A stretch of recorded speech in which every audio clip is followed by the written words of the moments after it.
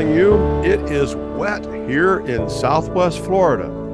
Yes, we have been having a lot of rain. It is soaking around here. The ground is saturated. We get rain every day the last few days. It is wet in Southwest Florida. Of course, it's the rainy season, but it's still really wet. Well, I'm Pastor Rick Stevens, and I guess you didn't tune in to our program, Faith Is, to get a weather report from Southwest Florida, but it still is wet. It's the rainy season, and it's wet. What's that got to do with anything we want to talk about today? Well, I was thinking about all of this rain we've been having and how some of us get a little tired of that. And that's just because we get tired of things. In many respects, I'm glad for the rain. I know where you live, you're glad for the rain. But I was thinking there are some places and maybe some people listening to the program today where they haven't had rain in a very long time. Maybe they need rain. Maybe it's the time of year when their crops need rain. Maybe there's a drought like out west in this country. And I thought, if I get on here and lament about so much rain, some people are going to get a little tired of that, and they're going to wonder, what in the world is he talking about? We need rain. Send it to us. Well, I'd send it to you if I could. But really, I wanted to introduce that idea so we could begin to think about things along with the lesson we want to study from the scriptures today. In Southwest Florida, we're used to the rain this time of year. In fact, it's rare to go 2 or 3 days without rain, without a thunderstorm. I mean, we don't just have rain, we have thunderstorms, and we had one last night.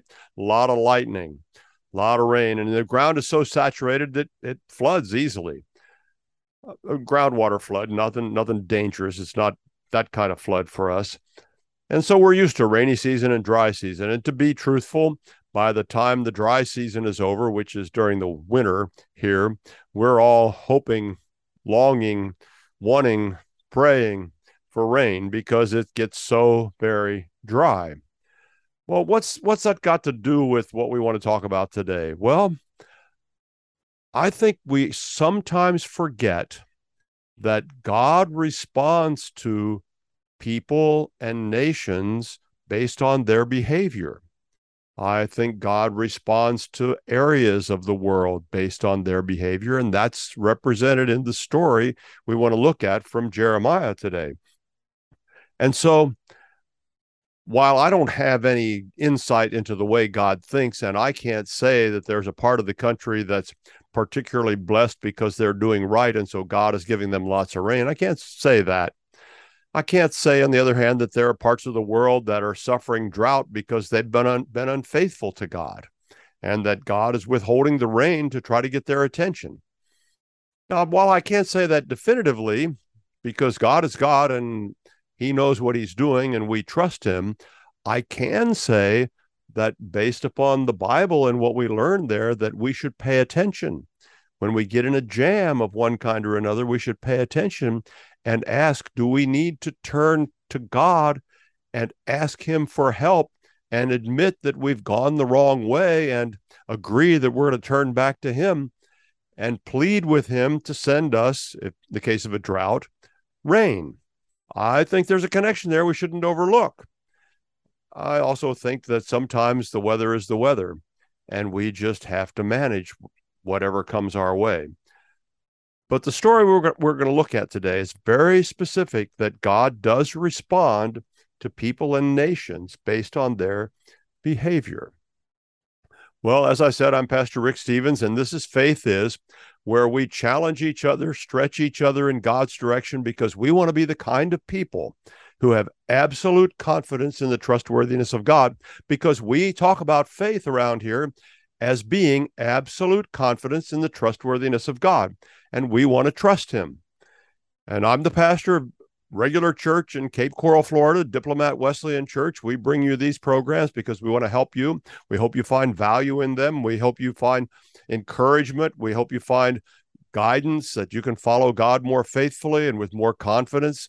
That's why we do all of this. And I don't say this very often. I'm a terrible promoter. I always feel like whenever I promote something that relates to me, that people will assume I'm a self-promoter. I guess I've seen enough of that in the church and in other places that I just don't want to be shall we say, that guy. So I hope you won't think that, because that's not what I'm trying to do. But what I would like to encourage you to do is consider sharing this program with a friend. If you find it's helpful, maybe it spurs you to think differently about some things that you hadn't thought about. Maybe it encourages you to understand what God is doing in the world and how we can follow him faithfully. Whatever, if it's of value to you, would you consider sharing that with someone that you know and encouraging them to listen to it, either by listening on the America Out Loud network when we broadcast it, or if you listen by podcast, share the podcast with them and say, hey, give a listen to this guy this particular week. This might have something that would help you. If you'd do that, that would mean an awful lot, because it won't so much be about me or about you. It'll be about how God can help people. And that's really what we want to do. We want to point people in God's direction, because it's not about us. It's not about me. It's not about you. It's about God. We just do what we do because God has given us abilities to do that. And so we try to represent him to the best of our abilities. So if you can share that, that'd be a great thing. I think God would be pleased, and your friend might just find some help and encouragement from what we do. Well, we want to take a look today at a parable from the Old Testament. Now, generally, we think of parables as being something that Jesus told, a story that Jesus told in the New Testament, and that's true. Generally, we do think of them that way.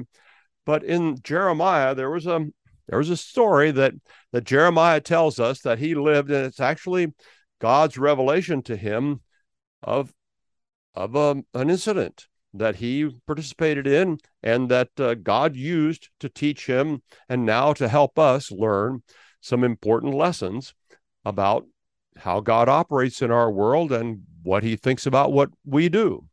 So we're going to look at Jeremiah chapter 18, and you may be familiar with Jeremiah's field trip, we might say, down to the potter's house.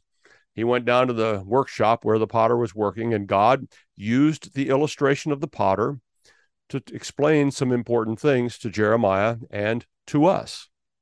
So to get started, let's read that story. I'm going to read from the Christian Standard Bible. That's the English translation I usually use.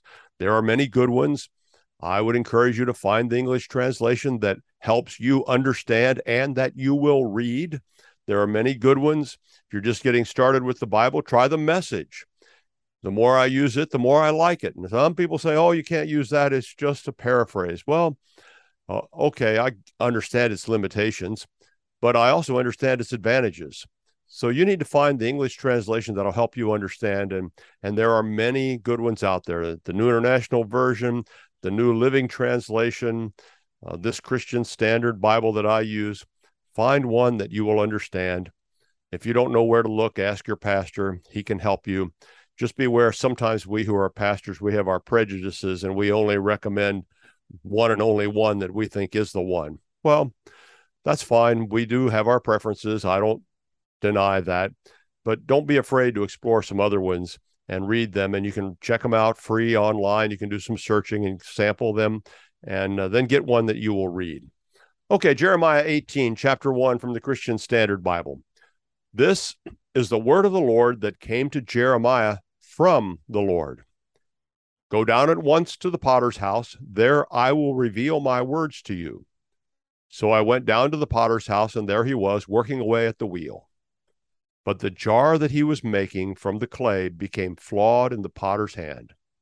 So he made it into another jar, as it seemed right for him to do. The word of the Lord came to me, House of Israel, can I not treat you as this potter treats his clay? This is the Lord's declaration.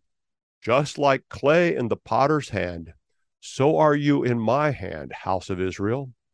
At one moment I might announce concerning a nation or a kingdom that I will uproot, tear down, and destroy it. However, if that nation about which I have made the announcement turns from its evil, I will relent concerning the disaster I had planned to do to it. At another time, I might announce concerning a nation or a kingdom that I will build and plant it. However, if it does what is evil in my sight by not listening to me, I will relent concerning the good I had said I would do to it. So now, say to the men of Judah and to the residents of Jerusalem, this is what the Lord says. Look, I am about to bring harm to you and make plans against you. Turn now each from your evil way and correct your ways and your deeds. Well, God speaks pretty plainly to us right there, doesn't he? He gives it to us pretty straight so we can understand. He uses the potter's illustration, and I think most of us are probably at least a little bit aware that a potter will fashion as it says here, a jar or other objects. I have some couple here in my office that are the result of a potter's work. And yes, potters work on things, and sometimes it doesn't turn out the way they want to. And as Jeremiah notices from the potter's operation there in Jeremiah 18, sometimes he changes what he's doing.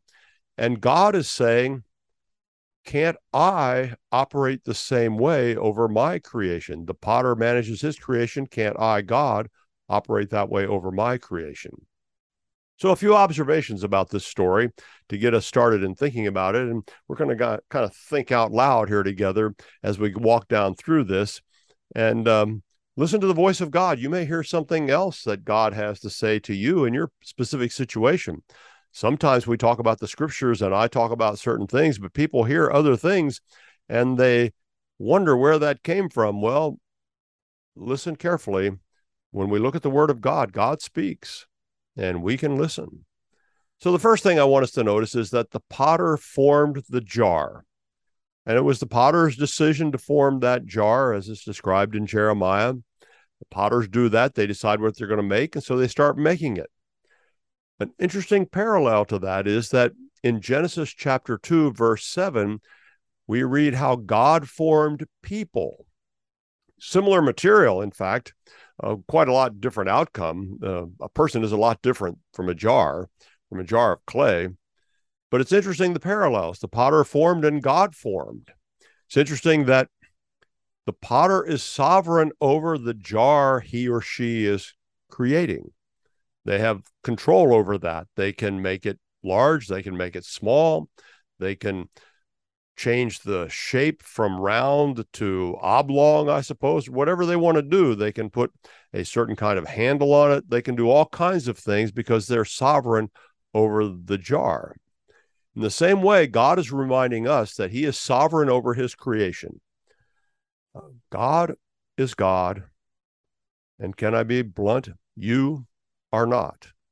Of course, I'm not. God is God, and he is sovereign over creation. In the same way, a potter can do whatever he or she wants with the jar. God can do as he pleases with creation.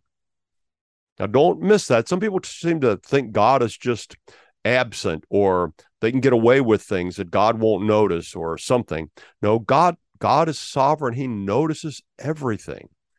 And in the same way that the potter takes care of the jar and makes it the way he or she wants it, God can handle creation the way he purposes to handle it. Now, the good news, and we'll add this thought before we go on. The good news is that God has revealed himself to us as a God who loves his creation.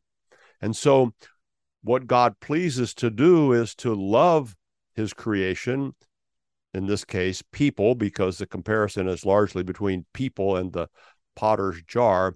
God loves people and he wants good for people. And that's important. You know, sometimes when people think about God being sovereign, they then ask, well, what does that mean? Does that mean God can do whatever he wants to, even if he wants to get us?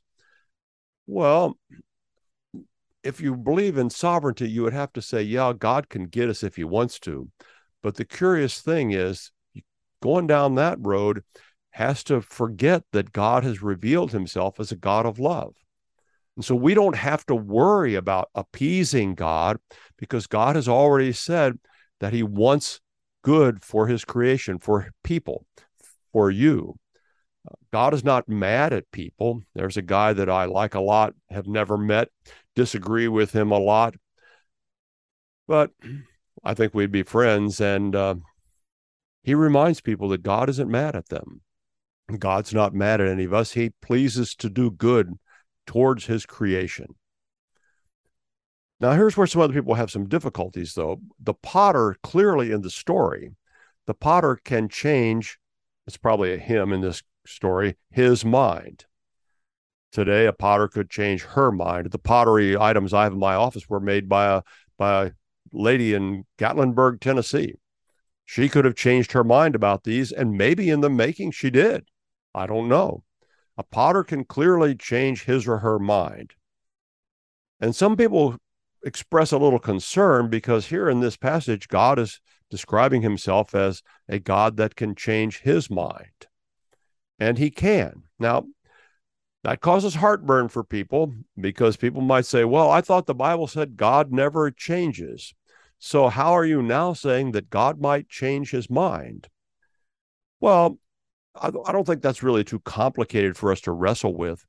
God's character does not change, but there's plenty of evidence in the Bible that God changes his behavior in response to our behavior.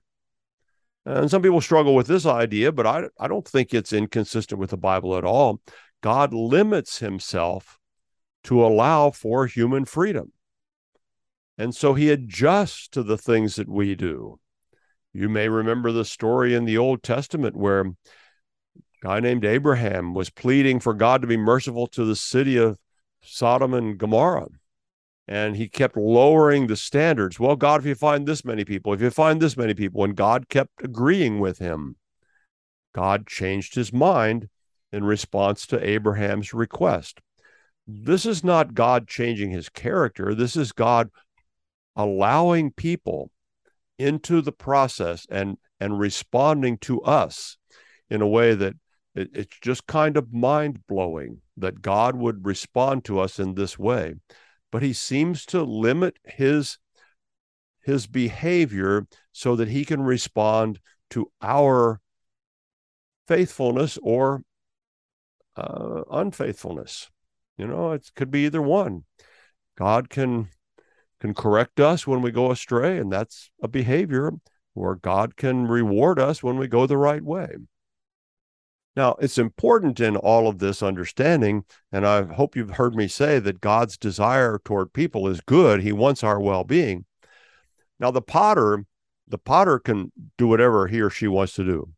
They can be capricious with the jar. Anything, they can just get mad about something else and destroy the jar and start over for any and every reason.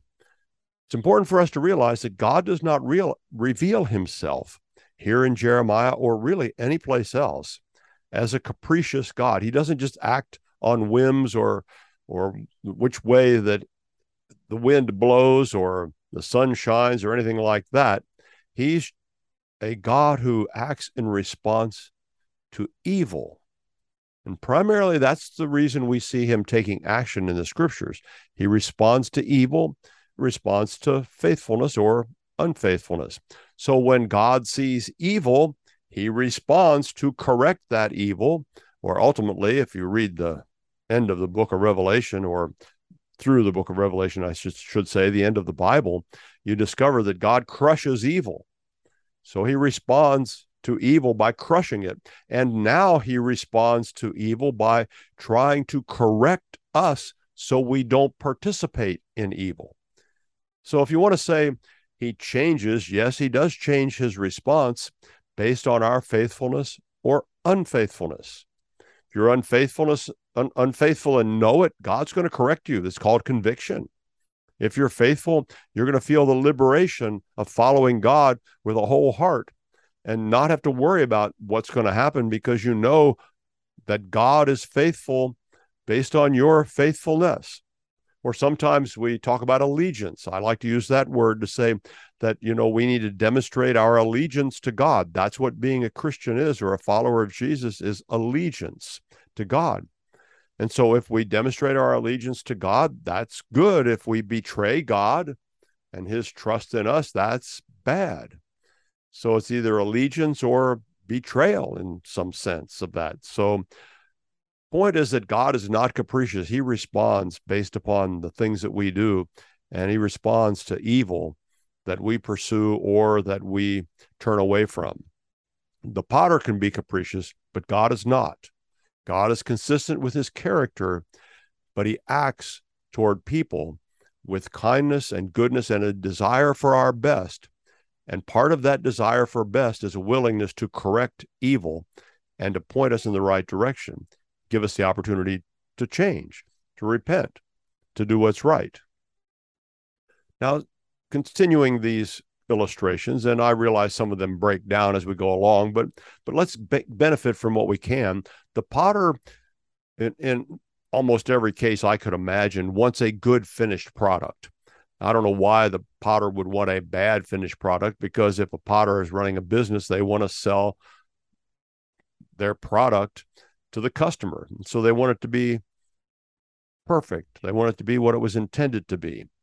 And so the potter wants a good finished product rather than having to salvage the jar or settle for a damaged or flawed product and try to sell that. They don't want to waste the work. They want to get it done. And so when the potter sees that there's a problem with it, the potter might destroy that jar and start over. Well, God prefers righteous behavior over destruction. God is not in the destruction business. And we need to remind ourselves of that. That's true over and over in the scriptures, that God always wants to heal and make whole. He does not want to destroy. Ultimately, he will respond to evil, and he will crush evil, because evil hurts his creation. And in that sense, he's standing up for his creation, for people and all of creation. But God prefers righteous behavior, and he wants to help us live that out. Another observation we should make is that in this passage, it's clear that God is specifically warning the people of Judah and Jerusalem.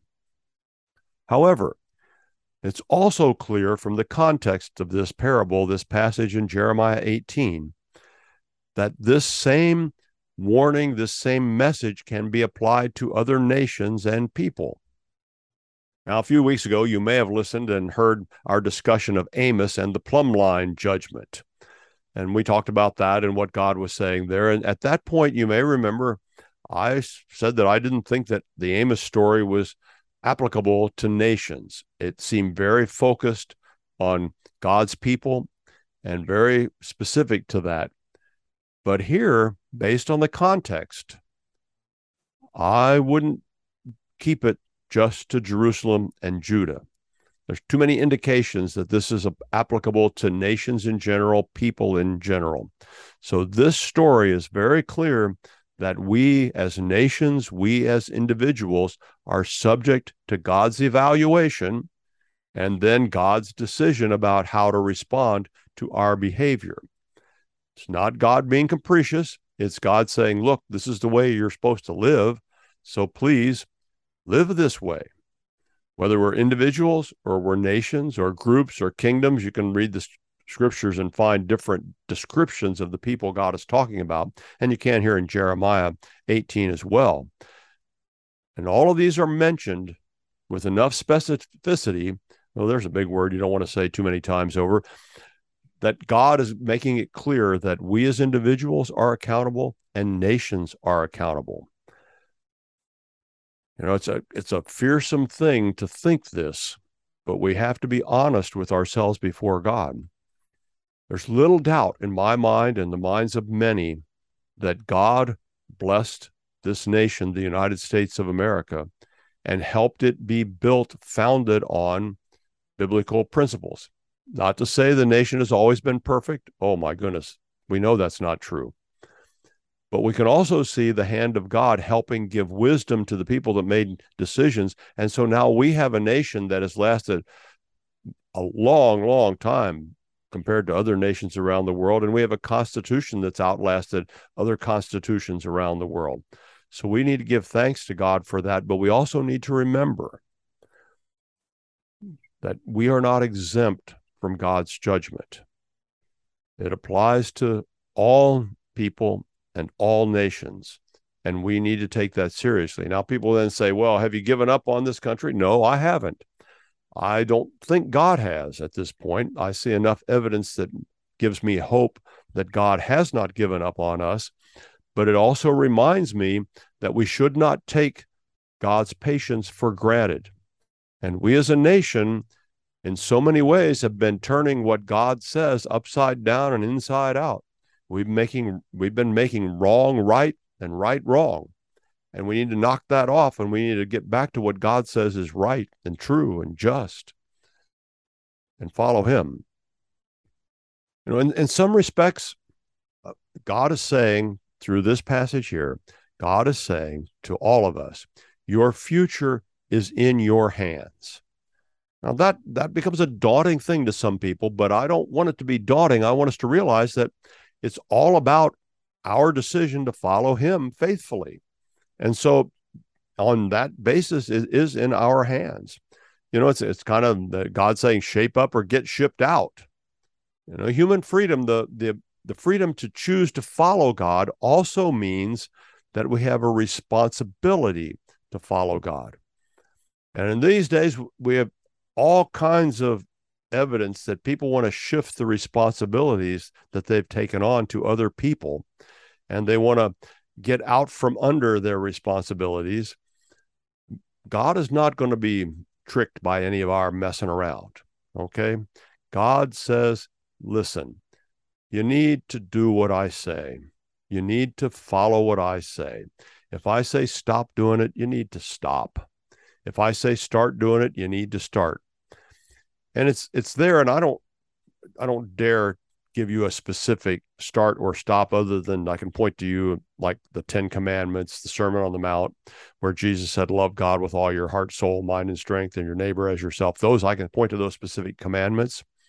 But sometimes there are things that God is prompting people to do, and they just don't want to do it. For whatever reason, they just don't want to do it.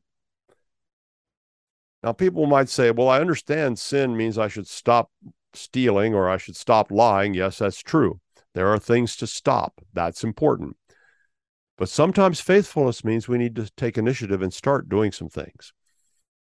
And I think that's the biggest aspect of following Jesus that people miss. They think they can just sit on their blessed assurance, as a friend of mine once said, and do what they want to as long as they think nice things about God and don't do the murder, stealing, lying, all that stuff. Well, if God is prompting you, and you know it if he is, if he's not, you'll know that too. But if God is saying do this, then that's part of our responsibility to shape up or get shipped out. That's important. Now, I want you to notice the response of the people to Jeremiah's message, because we have recorded Jeremiah 18, 1 through 11, which I read. And that's important. That's the parable of the potter's story. That's God helping us understand. And it stops short in what we read of telling us the response of the people. Now, I didn't read the response of the people because that's not the scripture that we usually read in church when we come to this passage, and we'll be reading that at our church. I stopped because at that point, that's where the reading stops, but it's also at the point that God is urging people to correct their ways. See, the last verse there, verse 11, when God is speaking specifically to the men of Judah and the residents of Jerusalem, he says, look, I'm about to bring harm to you and make plans against you. Turn now each from your evil way and correct your ways and deeds. God is urging us toward correction. And that's why I stopped there, because I want to make the first part of this clear that God is not interested in anything but correction. God is interested in saving people. Salvation is his goal, not crushing us. He wants to make us whole and holy. And so he urges people in verse 11 to turn from your evil ways, correct your ways and your deeds, do what's right. But the story in Jeremiah also includes the response of the people. And we're going to get to that when we come back from our break. But during this time, I want you to think about, why wouldn't you follow God's correction? Why wouldn't you go God's way? What's to keep you from enjoying the blessing of God by heeding the words of God and doing what God called you to do? There's blessing in doing that, and I want you to have the blessing. But we'll talk about the response of the people in just a minute when we get back. And I'm Pastor Rick Stevens, and this is Faith Is, where we help each other have absolute confidence in the trustworthiness of God. And we're going to do more of that when we get back after the break.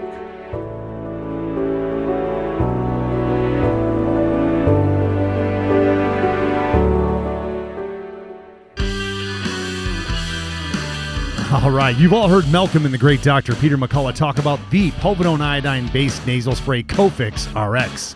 They talk about it because it's a product that actually works in combating colds, flus, and coronaviruses. Cofix is made in the USA and recommended by thousands of doctors and pharmacists nationwide. It's simple. By attacking viruses where they incubate, you make it easier for your body to heal. Check out the Cofix RX banner ad on AmericaOutloud.com and save 20% by using promo code OUTLOUD. Here on America Out Loud, we emphasize optimal health, and air is the most essential element for life. The average person inhales over 35 pounds of air every day, yet we seldom think about how to rid the air of pathogens swiftly and safely when we need to.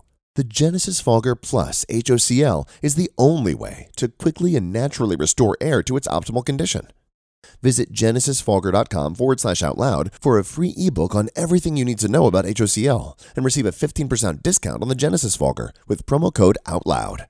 With Genesis, you'll be ready for what's next. Hello, I'm Ben Marble, MD, and I founded MyFreeDoctor.com as a donation-supported, faith-based nonprofit with a mission to save lives by delivering free doctor visits to patients in all 50 states of America. MyFreeDoctor.com treats a broad range of health concerns like COVID-19, long COVID, sinus infections, urinary tract infections, rashes, medication refills, and more.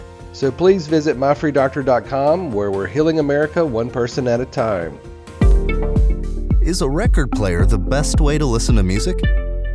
Of course not. So why are you still taking vitamins that haven't been upgraded since the 1930s? Even if your vitamins aren't hard to swallow, it's time to upgrade to Healthy Cells pill-free, patent-pending microgel supplements that work at the cellular level to boost immune health, sleep better, focus deeper, and stay younger longer. They taste great, convenient on the go, and they're more natural too, without chemical binders, fillers, and coatings. Go to healthycell.com and use code OUTLOUD for 20% off your first order of any product. That's healthycell.com, HEALTHYCELL, and use code OUTLOUD for 20% off.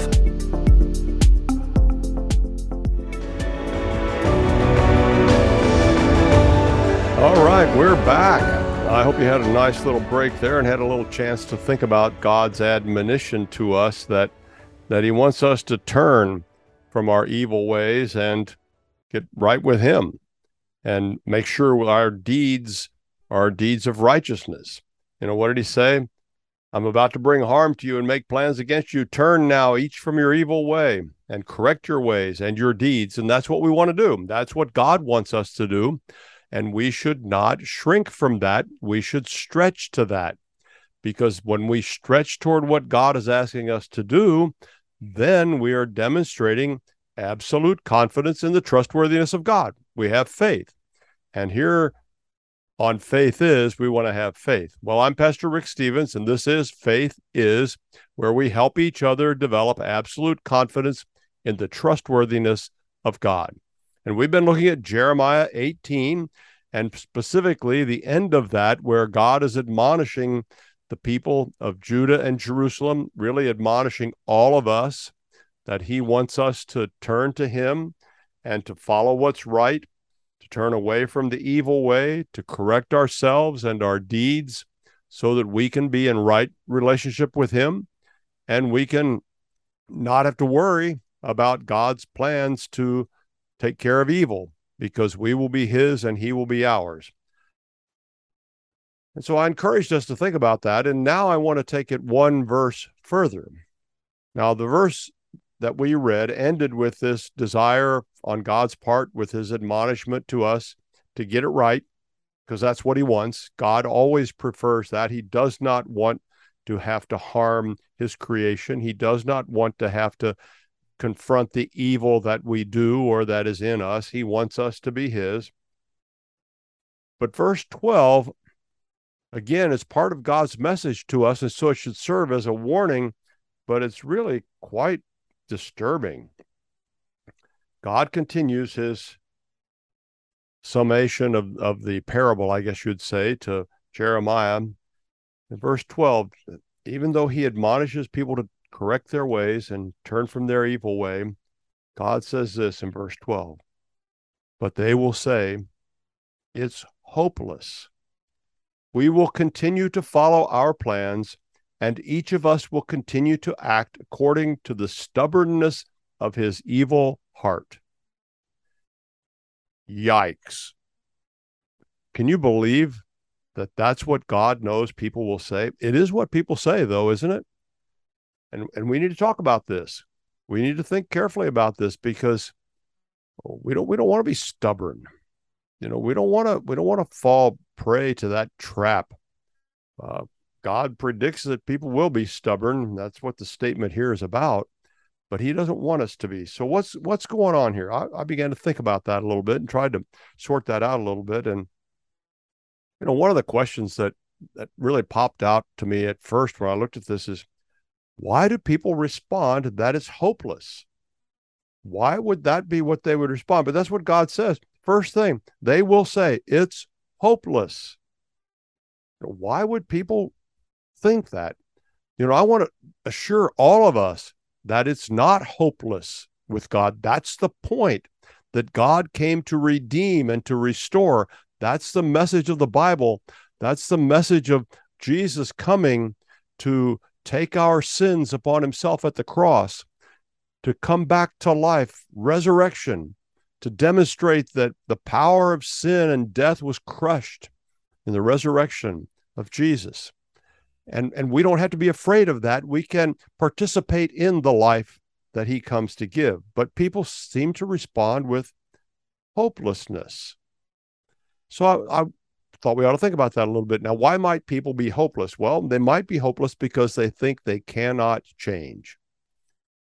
I understand that a little bit, because sometimes we get ourselves in situations that maybe we didn't set out to be there. Maybe we made some decisions that resulted in that, but by all intentions, we never thought we'd end up where we are. And so people might think that they're just stuck and there's no way they can change, or there's no help for them. There's a lot of specific situations I could think of where people might say that, but listen, hear what God would say to us. He would say there's always a way out of situations where we're doing the wrong thing. There's always a way out of the trap of sin. There's always hope, because God wants to lead people, you, not just some people. God wants to lead you to hope. And he wants to lead you out of these situations where we feel trapped, or maybe are trapped by sin. Now, believe me, there are situations that people do terrible things to other people and people find themselves trapped, and I get all of that. But never, ever does God abandon people that want to follow him. Set your heart on following him and press through whatever circumstances you find yourself in. Change your life and trust him to help you. You see, when we give up in despair, that's not consistent with God's statement earlier in Jeremiah when he said, if people turn away from their sin, then he will relent on judgment. So God wants to relent on judgment. It's just up to us to change. Now, some of you are still probably thinking, well, I just can't get over this. Let me help you out a little bit more with that. Do you have even a small sense that what God is saying to you is right? And that, yes, there is a way out. Yes, there is hope. You have even the smallest sense of that. You see, and maybe you have a bigger sense. I hope so. But even the smallest sense, you need to realize that is God talking to you, saying, yes, yes. And what he's asking you to do is cooperate with that grace he's extending to you. Now, you may have stiff-armed him for a long time, and so it may be difficult for you to realize that he still is interested in you. But that fact that you're listening to this, the fact that you're hearing God speak to you, even as I speak to you, is evidence that grace is being extended to you, and God wants to help you. So don't despair. Don't fall into hopelessness. Never say, it's just the way I am. I've heard people say that when challenged on a behavioral issue. Well, that's just the way I am. You have to put up with it. Well, I'm sorry. If it's something that God wants to change in your life, if there's something that God needs to correct in your life, it's not just the way you are. It's the way you want to be. And you're just saying that you have no interest in, no desire, no willingness to hear the voice of God and make a change in your life, when all God wants to do is help you. So I wonder, when I look at this passage, why didn't they believe what God said? Well, I don't know that it says they didn't. Maybe they just didn't want to do what was right. A lot of times the reason people don't turn toward God is because they just don't want to do what God wants them to do. It's tragic. It's sad. Don't be one of those people. Ask yourself, why is it that I want to turn away from the God who cared enough to make it possible for me to live? Why do I want to turn away from that? Well, there's a statement here, or a phrase in verse 12 that got my attention. I'll read the whole verse so you can understand the context of it. But their response, as God talks about it being, it's hopeless. We will continue to follow our plans, and each of us will continue to act according to the stubbornness of his evil heart. Well, that got my attention too. What's going on with this idea of stubbornness of his evil heart? Well, I did a little work on that and discovered that in this context, the way this idea of stubbornness is conveyed and meant to be understood is that there's a resolute adherence to their own ideas or desires. You see, that's what trips us up, isn't it? We are so determined to follow our way. Pride gets in the way, and we won't be humble enough to realize that God is talking to us. And so we have this resolute sense that I'm going to stick to my ideas, even if it means I crash and burn. Well, according to the Bible, that means you will crash and burn. Perhaps they're saying we couldn't care less. One commentator I studied said that maybe that's the expression there, that the people are really saying they couldn't care less. And some people are that way. They somehow think they can, just take their chances with God, but it's not a good thing to take your chances with God. Okay. You're not going to come out ahead. You're just not. So I think about this a lot. I think about pride a lot. I think, man, that has tripped people up. It's tripped me up. It's probably tripped you up. We live in a world that protects itself, and pride enters into that. And so, I want us to think about that pride and what it does to people. I often ask myself, why is it that so many people say they believe in God, but they don't attend a church anyplace? A lot of people, I believe there's a God, but they don't pay him any attention. They don't go to church. Sometimes people even say, well, I'm not going to church because of those kind of people at church. Well, I know what kind of people are at church. I've been around church all my life. And I know there's some absolutely terrific people. And I know every now and then you come across someone that requires extra grace. Well, that's okay. It's a place for all of us. It's a hospital for the hurting. It's not meant to be a display case for all of us who are perfect. It's a place where God makes his grace available and helps us become what he imagines us to become. Well, so why don't people attend church? And one of the things that occurred to me, and here you go. I hope you're sitting down. If you're driving while you're listening, be careful. Keep your eyes on the road. Don't get shaken by this. But it dawned on me as I was working on this, and as God was helping me, that it occurred to me that a lot of people don't go to church because of arrogance. Arrogance. Well, what do I mean by that? Well, they're always talking about how those church people are this or those church people are that.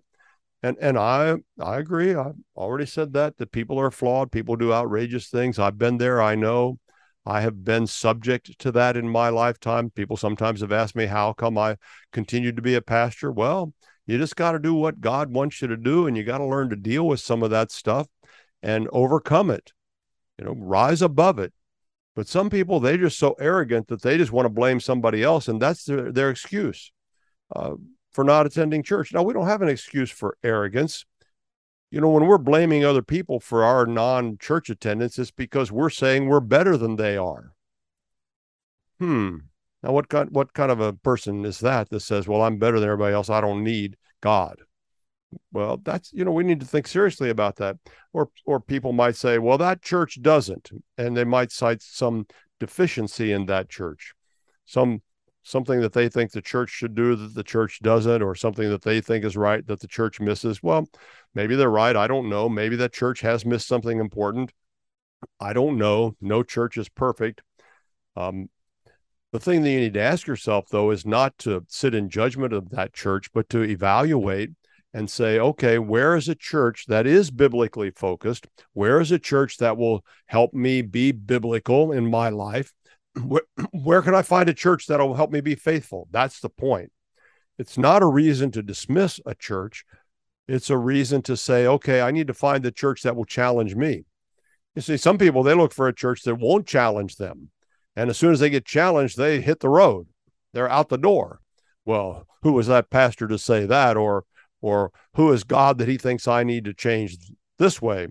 Well, God uses the church and the life we share with each other to grow us in his direction. And sometimes people don't want to be challenged. But look for a church that's closest to the Bible and make it your church home. That's important. Don't fall into the arrogance like these people did in verse 12, because the end is not good. If you turn over to the next chapter, I believe it's the next chapter in Jeremiah, chapter 19, again, God comes to Jeremiah and he tells him to go buy a clay jar, a potter's clay jar. And he goes out and he talks to the people and again, admonishes them to do what's right and to do the thing that God is calling them to do, to turn away from evil.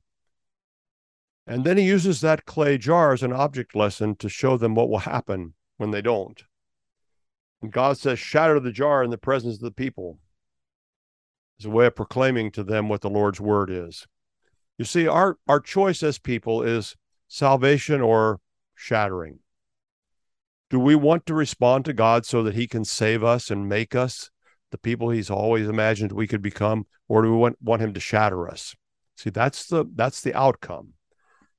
And that's where this imagery of the clay pot really, really works. As long as we're pliable to allow God to shape us the way a jar on the potter's wheel is pliable and the potter can shape that jar. So as long as we're pliable, we might say malleable, then God can help us and God can shape us. But if we harden our hearts through the stubbornness mentioned in verse 12, then we become rigid the way a pottery piece, a clay jar becomes when it's been through the kiln and it's hardened. And then when it's dropped, it shatters. And this is the imagery God wants to help us avoid. He doesn't want to shatter people. He's not about destruction. He's about salvation. And that's what he wants for you. And that's what he wants for me. That's what he wants for all of us. He just wants us to get it right. And he doesn't surprise us. He doesn't trick us. He tells us plainly, here's what I expect you to do. Then he even goes a step farther and he helps us do it. So when you run across that something you don't think you can do, and yet God wants you to do it, and you have this idea, well, maybe I could, that's grace. Cooperate with that grace. That spark of hope that, well, maybe it would be better if I forgave that person. That's grace. That's what God wants you to do. See, we shouldn't fight that. We shouldn't resist that. We shouldn't push that away. We should lean into that because that's grace. That's God extending the opportunity for you to cooperate with grace so that he can help you overcome life's difficulties, so he can help you grow in his direction, so he can help you have faith or absolute confidence in the trustworthiness of God. See, God wants to help us. I sometimes, maybe this will help. I sometimes think of this grace, this idea that there's a spark in us that says, maybe I should listen to God. I like to think of grace this way. Grace is the gift of God. And so that's that spark. That's that gift. That's God coming saying, here, grace. That's that spark. That's that gift. Grace is the gift of God that enables the people of God. And see, by reaching out with grace, he wants you to be one of his. So that's why I say grace is the gift of God that enables the people of God, because if you respond to God's grace, you're one of his. And so he enables you as one of his to accomplish the will of God. See, grace is the gift of God that enables the people of God to accomplish the will of God. All those things you thought you couldn't, by grace you can. See, God not only tells us, here's what I want you to do, he gives us grace. It says, and I'm going to give you the strength, the resolve, the tenacity, the perseverance. I'm going to give you the humility. I'm going to give you everything you need to accomplish my will. See, that's grace. Grace, the gift of God that enables the people of God to fulfill the will of God. And when we fulfill the will of God, then we're doing what God asked us to do. Then we're doing what we're admonished to do in Jeremiah 18. Then we're learning the lesson from the potter's house, that God is shaping us into his image and making us his. There's another place in the New Testament that talks about changing us. And there's an old song, from glory to glory, he's changing me. You know, I don't know if people even want to sing that song. I get it. It's dated. The music is dated, but the message is not. From glory to glory, he's changing me. You see, that's what he wants to do. His likeness, he's perfecting in me. Go look up that song. Make it your theme, that God is going to change you from glory to glory. See, he doesn't want to make you worse. He wants to make you better. He wants to take the bitter in your life and make it sweet. We've all been through bitter stuff. None of us have been exempt from that, unless maybe you're two, and I'm pretty sure you're not, or you wouldn't be listening to this. We've all been through that stuff. We've all had disappointments. We've all had people that have hurt our feelings. We've all had people that have betrayed our confidence. And that's why Jesus came, to die, to break the power of that canceled sin, to set the prisoner free, as the hymn goes. That's why Jesus died, so that we could be changed from glory to glory, because he wants to change us so that we are his and he is ours. So, do you want to be saved, or you want to be shattered? It's about salvation. That's always been what God is about. From the very beginning, from the moment sin entered the world in Genesis to now and until the end of time, God's desire for people is salvation. Don't stiff-arm him. That spark of hope, that spark of, well, maybe I should. That kind of, I want to, but I don't know if I can. All that kind of stuff. That's God working in us. That's him extending grace. What's to keep you from cooperating with that grace? Really? What's to keep you from cooperating with that grace? Nothing, except yourself. No person outside yourself can stop you. No group of people can stop you.